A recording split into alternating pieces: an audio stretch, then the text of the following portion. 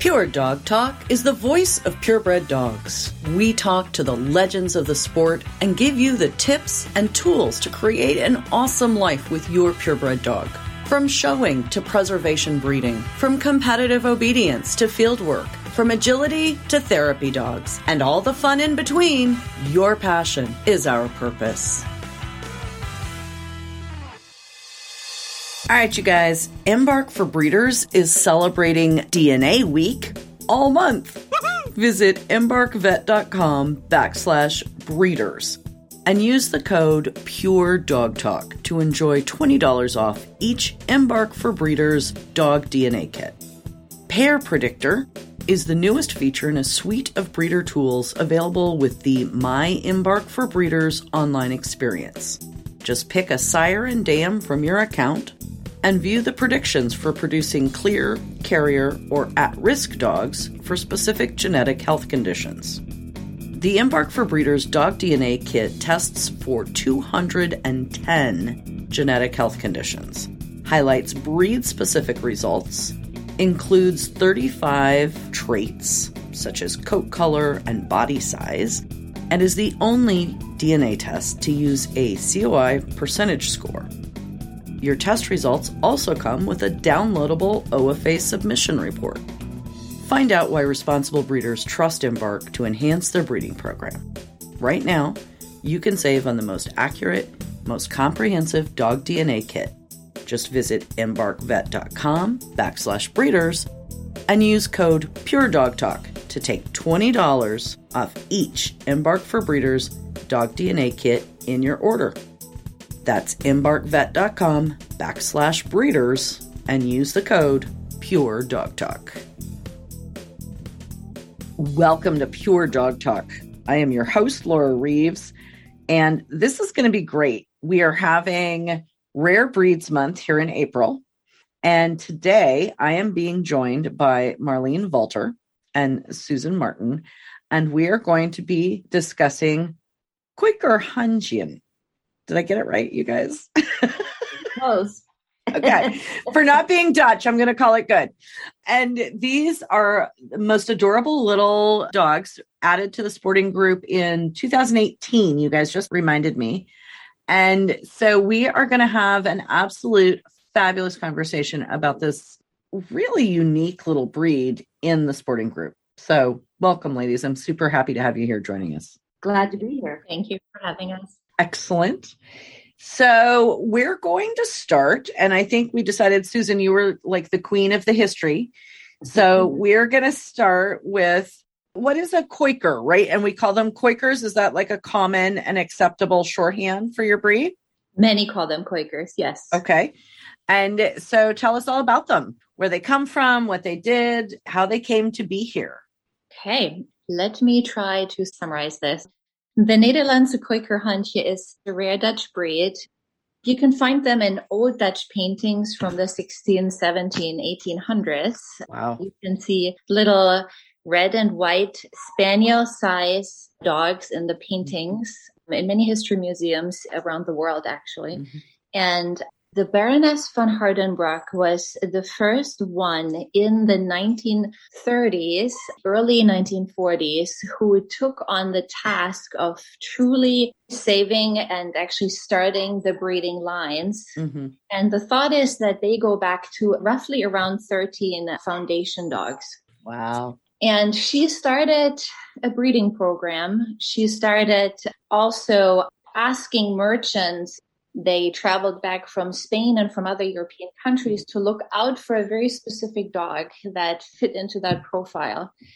And at that point, she also started a registry. So basically writing down her foundation dogs, the litters they produced, the amount of puppies, a description of the dogs. And that is continued up until today. And the Dutch Quakerhundje Club, the VHNK, the Het Nederlandse Quakerhundje Association, they continue this registry that the Baroness had originally started. Oh my gosh. Yeah. And so do we have the history on the breed? What was their job? What were they asked to do by the Dutch people? They had many different jobs. mainly on the farms and in the Endenkoi. So on the farms, they were known to hunt for vermin, mice, rats. Oh, wow. They have a prey drive. Many of them do. And in the Endenkoi, that is a duck pond. Okay. And duck, quote unquote, hunters. The duck pond has a central pond place, and then it has arms. And those arms, they taper off towards the end. And they end up in a basket. Those arms have screens set up, parallel screens on both sides, and they're covered. So they're dark, and house or domesticated ducks and wild ducks gather in the middle of the pond, and then they follow the Quaker, who's weaving in and out around those screens with the white feathery tail. Oh my God. To the very end. And at the end, there is light, and the wild ducks think they can swim through and fly out, and then they get caught in the basket. Oh my God. Yeah, this is how the dog learned to lure the ducks into the trap. So they are almost in a way closer, for those of us who are familiar, closer to the task, if you will, of a toller, Nova Scotia duck tolling retriever, right? They're luring the ducks rather than, retrieving them when they fly over and are shot. That is correct. Yes. And you can see even in today's time, when we walk our dogs and they have this white plush feathery tail, it does attract, or it catches the ducks and other animals' eyes. I don't think a Quaker in today's time is aware of that. So they're pretty oblivious most of the time to ducks. They might even hunt them, go after them. But back then, so this Endenkoi was a very quiet place where the koi bas, the manager of the koi or the hunter, and their dog worked together in tandem. So the koi bas stands behind the screens while the dog is weaving in and out to lure them further into What a fascinating history. I love that. And they've been doing that in the Dutch communities for hundreds of years. Right. Yes, about there. Today, still some Endenkois exist, and they are mainly for historical purposes and for preservation and natural conservancy purposes. And some of them still have a koi bas and a Quaker actually working in the Endenkoi. Oh my God, that is amazing. Okay, so I'm already enamored and I can't wait. I mentioned earlier, I'm planning to come. The Quaker National Specialty is going to be in Oregon. So I'm planning to be there and see all these little dogs. I'm very excited. And do we know sort of what their background, like what breeds, what was used to develop this particular skill set in these dogs? That is a good question. I mean, oftentimes the dog is described as a spaniel type dog. The background, I don't think we know a lot where exactly the dogs come from or what working tasks they had. Right. So I think it's a mix of a bunch of different backgrounds, especially since they came also from different European countries. And then she developed the club and her breeding lines. Oh, interesting. There is a theory that the Quaker Hontier is part of the foundation for the Nova Scotia duck tolling retriever and the Cavalier King Charles, but I don't know if that we have proof of that. Right. Well, like I said, the luring concept, which until I learned about tollers, I mean, I grew up in sporting dogs. I didn't even know this was a thing. It's just so fascinating to me. Okay. So a fascinating long history. And Marlene, you have become newly introduced to this breed. Talk to us about how you find them as companions, how they fit into your home, activity level, grooming, those sorts of things. Sure. Well, like you said, you're so interested in rare breeds. I have always had dogs, German Shepherds, different breeds, and started thinking about a new, smaller dog. But I still like the sporting kind of qualities, the temperament of sporting dogs. And I had Brittany's in the past and so forth. And sure enough, a friend of mine showed me a picture of a drawing, not even an actual Quaker, and said, "Are you looking for this?" And I started reading about it. And I'm like, okay, the male stance withers at 16 inches. So it's not like a little toy It's not dog. a cocker, but Right. it's not a Brittany. Right, exactly. And then I read about the history of it. And of course, I love the paintings, the Dutch paintings. So that, of course, was attractive to me as well. And believe it or not, we live in the country. And one of our problems is critters climbing up into the engines of our cars. I feel it. My husband goes, well, if these are kind of ratters, will they go and hunt and keep the rabbits and keep the stuff out of our cars? So that was one of the original things we were actually thinking of. It was crazy. Awesome. So I fell in love with how pretty they are. First of all, they're really beautiful and attractive. And sure enough, I get my first Quaker, and every morning he goes out and he goes around all the cars and checks, and he finds, like, he'll tell me, he'll say, I'll open the hood, and sure enough, running out. So he saved me a ton of money on electronic and automobile repair. I so feel that. Yes, that is amazing. So talk to us about, because they are a very, I guess I would say, convenient size, right? Great size. And the coat, that is a single coat. That's not a lot of grooming, right? Coat, right. It's a double coat. So what's interesting about it is, so I said, well, I kind of would be interested in showing a dog. I've never done that before. I'd like to work in agility. I've done a little bit of that, but not very much. So this dog that's very versatile as far as working as a companion dog and also has sort of this independent quality. Mm-hmm. Agility is like hand in glove, just loves it. Easy to train. Oh, perfect. And then in the dog shows, we just use some of the games that we learned from agility. Mm-hmm. And he's out there so excited, loving to be shown at the conformation shows. And then I got to experience that as well. So the coat, that's a good question. It's a double coat. So it's weatherproof. He'll go out, my dog Harvey, he'll go out, run around in the mud, and you can go and set him away. Sometimes not even showered him off or anything at all. He's just full of mud. Half hour later, all the mud is on the ground and his coat is completely white. That's the coat. I grew up with Clumber Spaniels. It's a very similar coat. Like, it just falls off. No, there's still vacuuming to be done, but yes. Okay. So it is a double coat. It's a flat lying coat. Mm-hmm. It's always white. Talk to us a little bit about, you're going to see a Quaker. It's going to look like something you don't understand what it is. So give us some of the hallmarks. Like, how do we know we're looking at a Quaker Hahnchi?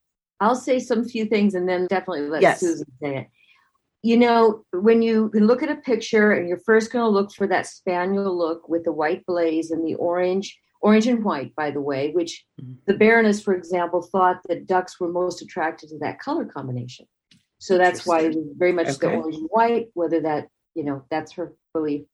And so the blaze goes to the nose, the orange covers the eyes, and then you have these black earrings, which are pretty much the signature. Right. Look. The black ear tips is what I like. The only thing I can say Quaker, black ear tips. Like, that's it. That's it. Exactly. And then the plumy tail, the white plumy tail. But the real way that you know a Quaker in many respects is because if you look at the standard, it talks about lively, agile, self-confident. And that's what they are. They prance and step in this very deliberate kind of movement. And the plume goes and the smiley face goes. And it's really fun to work with these dogs. And if you give them a job, their faces light up like, yes, let's work together. And it's been a treat that I had no idea that I would get to have the love that I have for this dog that I do. And then all the folks that I've met through Quakers, I love as well. Yes, the dog family is a thing. So talk to us about grooming, because that seems like that's not going to mat up. If it's type of coats I'm familiar with, it's not going to mat up. That's a brush it once a week. It really is. It's brush it. I give them baths, obviously, for dog shows, but it's not a constant bathing. And then I just clean up what I call neaten the feet, because they have these little oval feet that are really quite attractive. So sometimes they can, just get those trimmed up a little bit. And that's it. Right. That's it. Clean up his teeth. Easy, low maintenance show dog. I like this. And I have to say, they're so sturdy that I've not had problems like running to the vet or those kinds of things. I can't say for everybody, but they're just, you know how some dogs are very temperamental stomachs or whatever. Mm-hmm. I don't know. The Quaker's a pretty tough little dog. I like and it. Susan can add to this too. Yeah, I was just going to say, Susan, I'm told that you're the queen of the health committee. So talk to us. I mean, every breed has a thing, you know. I mean, it's reality. All dogs, all people have things. Are there specific issues that you look for in the Quaker that you are concerned about or specifically paying attention to as you're breeding? Oh, yeah. So overall, for a breed that goes back to a very small gene pool, it's a healthy breed. There are some things we do need to pay attention to. There are some tests we can do, and for some issues and challenges and concerns, there are no tests. And it goes back to pedigree research, knowing what the lines produce and whatnot. So truly knowing the lines for the last 5 to 6 generations, ideally. So there are 2 diseases, they're very rare, but one is lethal. So that is polymyositis. Okay. That is a muscle inflammation, can affect different type of muscle groups, either the smooth muscles, so more the intestinal muscles or the peripheral muscles. And ultimately the dog will die from it. And it is in the breed, happens very rarely. And tests are developed and are worked on to have a better understanding, but it seems to be a bit multifactorial. Even if a dog might carry it, it might never become symptomatic. Does the research indicate that that is an autoimmune type of disorder? It falls in the category of autoimmune, yes. And the other area what we see is kidney problems and different, so dysplasia and other different types of kidney problems. And they also pop up now and then, and it's sometimes difficult to predict. Right. And there is no test for that. So we need to be aware that that can happen. Lots of paying attention to the lines, I think, is, as you say, the right answer. Exactly. Okay. And rare eye disease, rare cataract, we're testing for that, obviously. Then we do test for von Willebrand's and another illness. So it's called ENM, necrotizing myelopathy. Okay. There are carrier tests in the blood, and that gets tested in the Netherlands, the university at Utrecht. And we know if a dog is a carrier, von Willebrand's is not an issue in the breed anymore. Right. We're still testing for it. So those would be the main ones. Von Willebrand's and things like that you can test clear. You're so grateful to have them versus like your kidney problems that you can't test for. Right. Okay. But still, I do want to say, even if this is a big focus of mine and the community should be aware of, it is an overall pretty healthy breed. How long do they live? I mean, they're on the smaller side. Is this a 15, 16, 17-year-old dog? They can turn to be 16, 17. Wow. I would say on average 13, 14 is probably an average age. Yeah. And many of them stay fit really until the very end. Since the size is small, they don't usually get a lot of hip problems and they can stay active until later in life. Right. Hang tight, guys. Got a little bit of information for you. We'll be right back to the podcast in a minute. Pure Dog Talk is proudly sponsored by Trupanion, medical insurance for the life of your pet. Trupanion cares passionately about pets and makes sure their policy has what it takes to serve you and your furry companions. In fact, they are the first pet insurance provider to cover certain health conditions associated with breeding animals through their specialized breeding rider. Their industry-leading coverage does not stop there. Trupanion's free breeder support program also allows you to send your litters home protected with an offer for a Trupanion policy. Learn more about all of the perks that Trupanion offers breeders by following the link on my partner page at puredogtalk.com. This is one of AKC's low entry breeds. This is a rare breed, legit rare.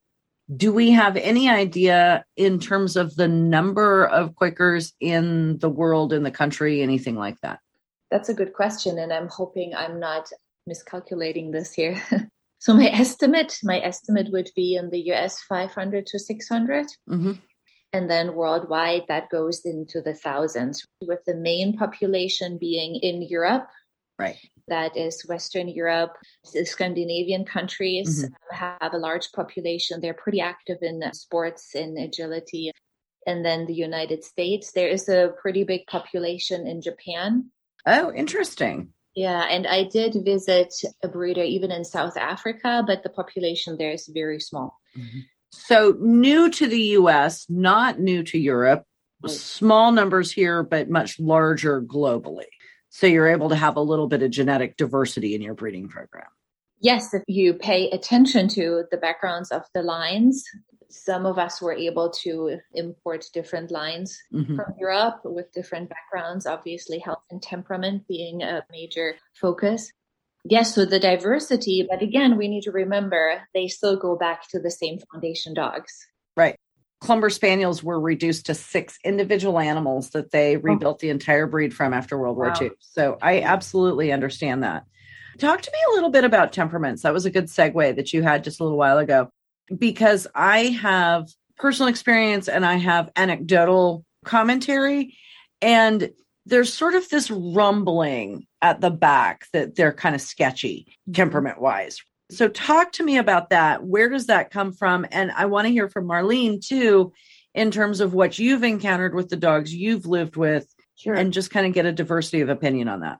Well, they did have the 3 jobs. They had the very quiet working as a companion for tolling for the ducks, the independence, almost a little bit of a terrier kind of quality to the temperament, were cleaning out the vermin and so forth.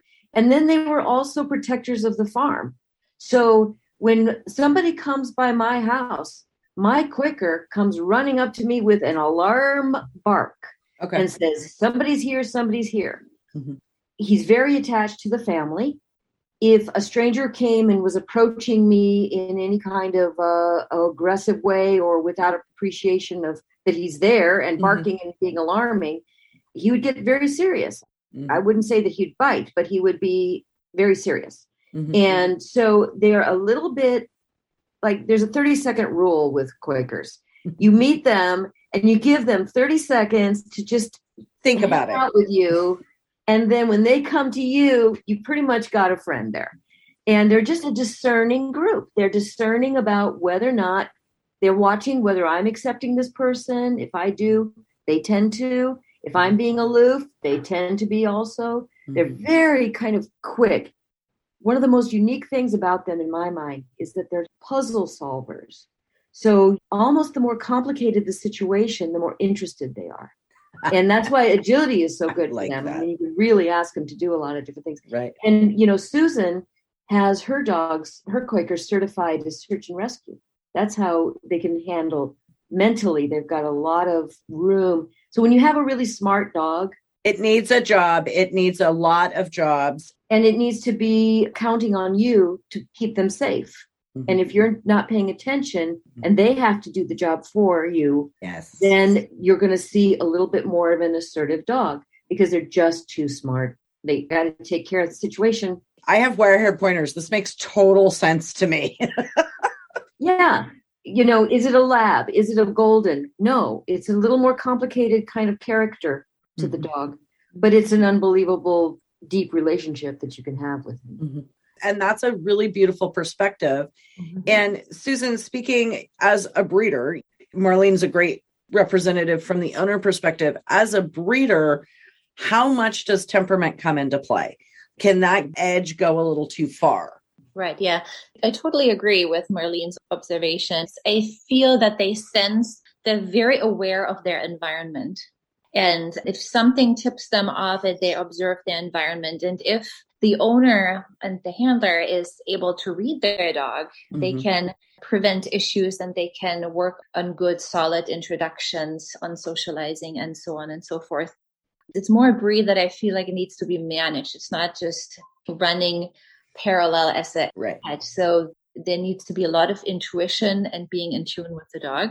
Mm-hmm. And so from a breeding perspective, so I've been in this breed for around 23 years since my teenage years. And I've noticed back then that the breed was called reserved with strangers, reserved with other dogs. Mm-hmm. And I sense that the being reserved with humans has improved a lot in those 20 years. So I see many very outgoing Quakers that still have that a little bit of, let me assess first, but not by far. Many love to be touched, many like cuddles after the introduction. And 20 years ago, I didn't experience it that often. With other dogs, they, in my opinion, have a bigger personal space than a breed like, I'm just going to compare in generalities to a Cavalier or a Labrador. Mm-hmm. So a Quaker is really good in body language, and they expect the other dog to have appropriate body language as well. So if another dog comes rushing up at them, that is overwhelming, and they might snarl, they might react timid, and so it's too much for them.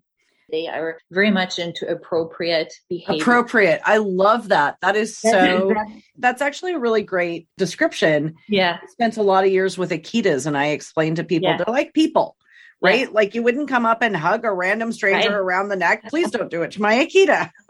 He will bite you, you know? Yep. Yes. If things get a little too much chaos and too noisy or all kinds of strange things, my Quaker just looks at me with a look like, come on, get this under control. This is really bothering me. And then really wants to get you to get it to appropriate. Take care of. Yeah. Everybody get under control here. Tea time, people. Tea time. Okay. So that's really, really, really interesting. And so, I mean, you're kind of alluding to it, but let's put it on the table. Who makes a great Quaker owner? You're looking for a new home for your puppies. Who is the perfect home and who is the like, nope, sorry, dude, it's not for you?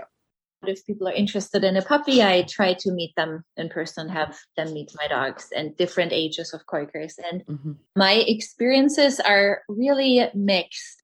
Of course, I'm always interested if someone has had experience with a little bit, either trained a dog in something or has owned or still owns another breed that has more of the same characteristics. Right. So then I know, okay, they might understand what I'm talking about.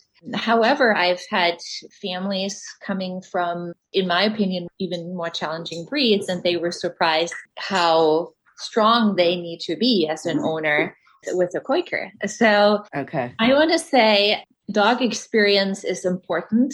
Mm-hmm. I want to say an active family, an active person. It doesn't have to be a family. They adore one person as well. That is important. They can live in an apartment. They don't need a big farm if they get the right physical and mental exercise. Mm-hmm. And many Quakers in Europe are really more living with families and they don't even have a job. But I think the owner really needs to be in tune with the dog. And it's not just about socializing in the first few months. Right. It's not about over socializing. That can be overwhelming for the breed too. It's about bringing the dog along, watching the reaction, and really monitoring that through adolescence into young adulthood. A Quaker is not solid until they are truly adults and take 3-4 years. Okay. That's good to know. If they have that understanding and also patience to wait for the right combination, there are many breeding dogs have and inherit very different temperaments. Mm. And if somebody has dog experience, has some patience, has an intuition and understanding, I think that makes the best owner for this breed. Okay. All right. Marlene, what do you think? You know, I'm thinking about families with very young children. Might not be the best because as a puppy, you don't really know if that's that temperament that's going to be very easygoing or if all of that kind of high screaming that little children can be might be a little too much for the dog. So I know some people feel it's a family dog. Yes. But I almost feel like it needs to be more school age kids and up, right? You know, and then Susan just mentioned single folks as well. Actually, now over the years, meeting different people that have gotten Quakers that were very much like myself, like, you know, I'm interested in this rare breed. And once you sort of get a rare breed, all of a sudden you kind of feel responsible to it. Yeah. You're responsible for taking care of the breed. Yes. So me plus others have joined our breed club. We never did anything like this before. We go and get lessons in rally or agility, or none of us have done this before. And we're all talking about these activities with our dogs that take us to places our own hearts have never been. And I think that the dogs do need that kind of activity. They're so smart. They just love to work with you. So I would want to see an ideal situation where it really is about a family that understands that they're not just getting a dog, they're getting a full-on member of the family that has as much need for education and activity and sports as anybody else does, kind of thing. Right. So you got soccer practice and then you got agility practice. It's all the same. Exactly. That is awesome. It's very much fun to watch even new people coming to the dog shows. You know, It brought a revival for me too of, I love purebred dogs and why, and learning about it. And the judges at the dog shows, my dog happens to be quite successful. Susan is a co-breeder. Cheryl Fuller is the breeder also of Waterbound Quakers in Texas. He has 2 Best in Shows. Oh my gosh. The only Quaker in the history of the breed. I was just going to say, I didn't think there were any. So there you go. It took judges that themselves are devoted to learn about rare breeds, to appreciate what the breeders did with him, who he was as a dog in a rare breed, young to the United States. So it's in hand with the judges learning and appreciating as much that is going to help our breed. And so back to, we have now new people with new Quakers coming and showing up, and we're all helping each other learn how to show our dogs. And we have these judges saying, thank you for showing us all of these lovely dogs. Right. So she said 500-600 in the country. Right now, I would say we have about 50 active people showing dogs at the shows, which if you think about the percentage, not so bad. That's 10% of your entire breed population. That's pretty impressive. That's very impressive. Okay. All right. Well, we are at about the end of our time. Anything from either of you that you would like to use as a wrap up to say the Quaker is? Well, I would say it's a dainty, pretty, sensitive, active, and very versatile dog with low maintenance that needs the very special owner with the right intuition. Excellent summation. Marlene. It's hard to beat that one. I know. You got to top that, man. I don't know. I'll just share a story of my experience. So we're getting ready to go to this show, and hopefully we could win the sporting group and maybe compete for Best in Show. So we travel, fly. My dog flies a lot with me. We get to the hotel. We're a day early, and there's this dam, a pond, and I need to go take my dog out for a walk. So he goes out walking without a leash, and he just starts trotting along, and I look up and I see a duck. And then he's trotting along, and I look up a few seconds later, and there's 10 ducks. And then he's moving right along in this very deliberate, quiet movement, just like I felt like I went back to centuries, the way he was moving quietly along. And I quit counting at 35 ducks within a matter of following him. The next day we go to the show. So I get to have my dog do his Quaker thing, and we get Best in Show. Oh my gosh. Goosebumps. That's a great story. I don't know what I loved more. I loved watching the ducks just as much. I couldn't believe it. Just the natural connection was there. That's pretty amazing. That is a very, very cool story. And I really appreciate you ladies taking the time to share your stories with me and with all of our listeners, because purebred dogs are such an amazing part of world history, and they represent such a special place and a special individual people and populations, and learning more about each of them is a treasure. And I appreciate your time. Thanks for letting us be here. Thank you for having us. All right, you all. I am so excited to let you know that Revival Animal Health is now a proud sponsor of Pure Dog Talk. Revival Animal Health understands your commitment to be a dog breeder. and that's why Revival is the place to turn for all your dog breeding needs. As the pet vaccine experts, Revival is #1 in selection. Breeders trust Revival to protect their moms and get their puppies off to a strong start. Revival offers a complete line of breeding products, from pregnancy and whelping and newborn care, to Revival's own reproductive and neonatal health brand, Breeder's Edge.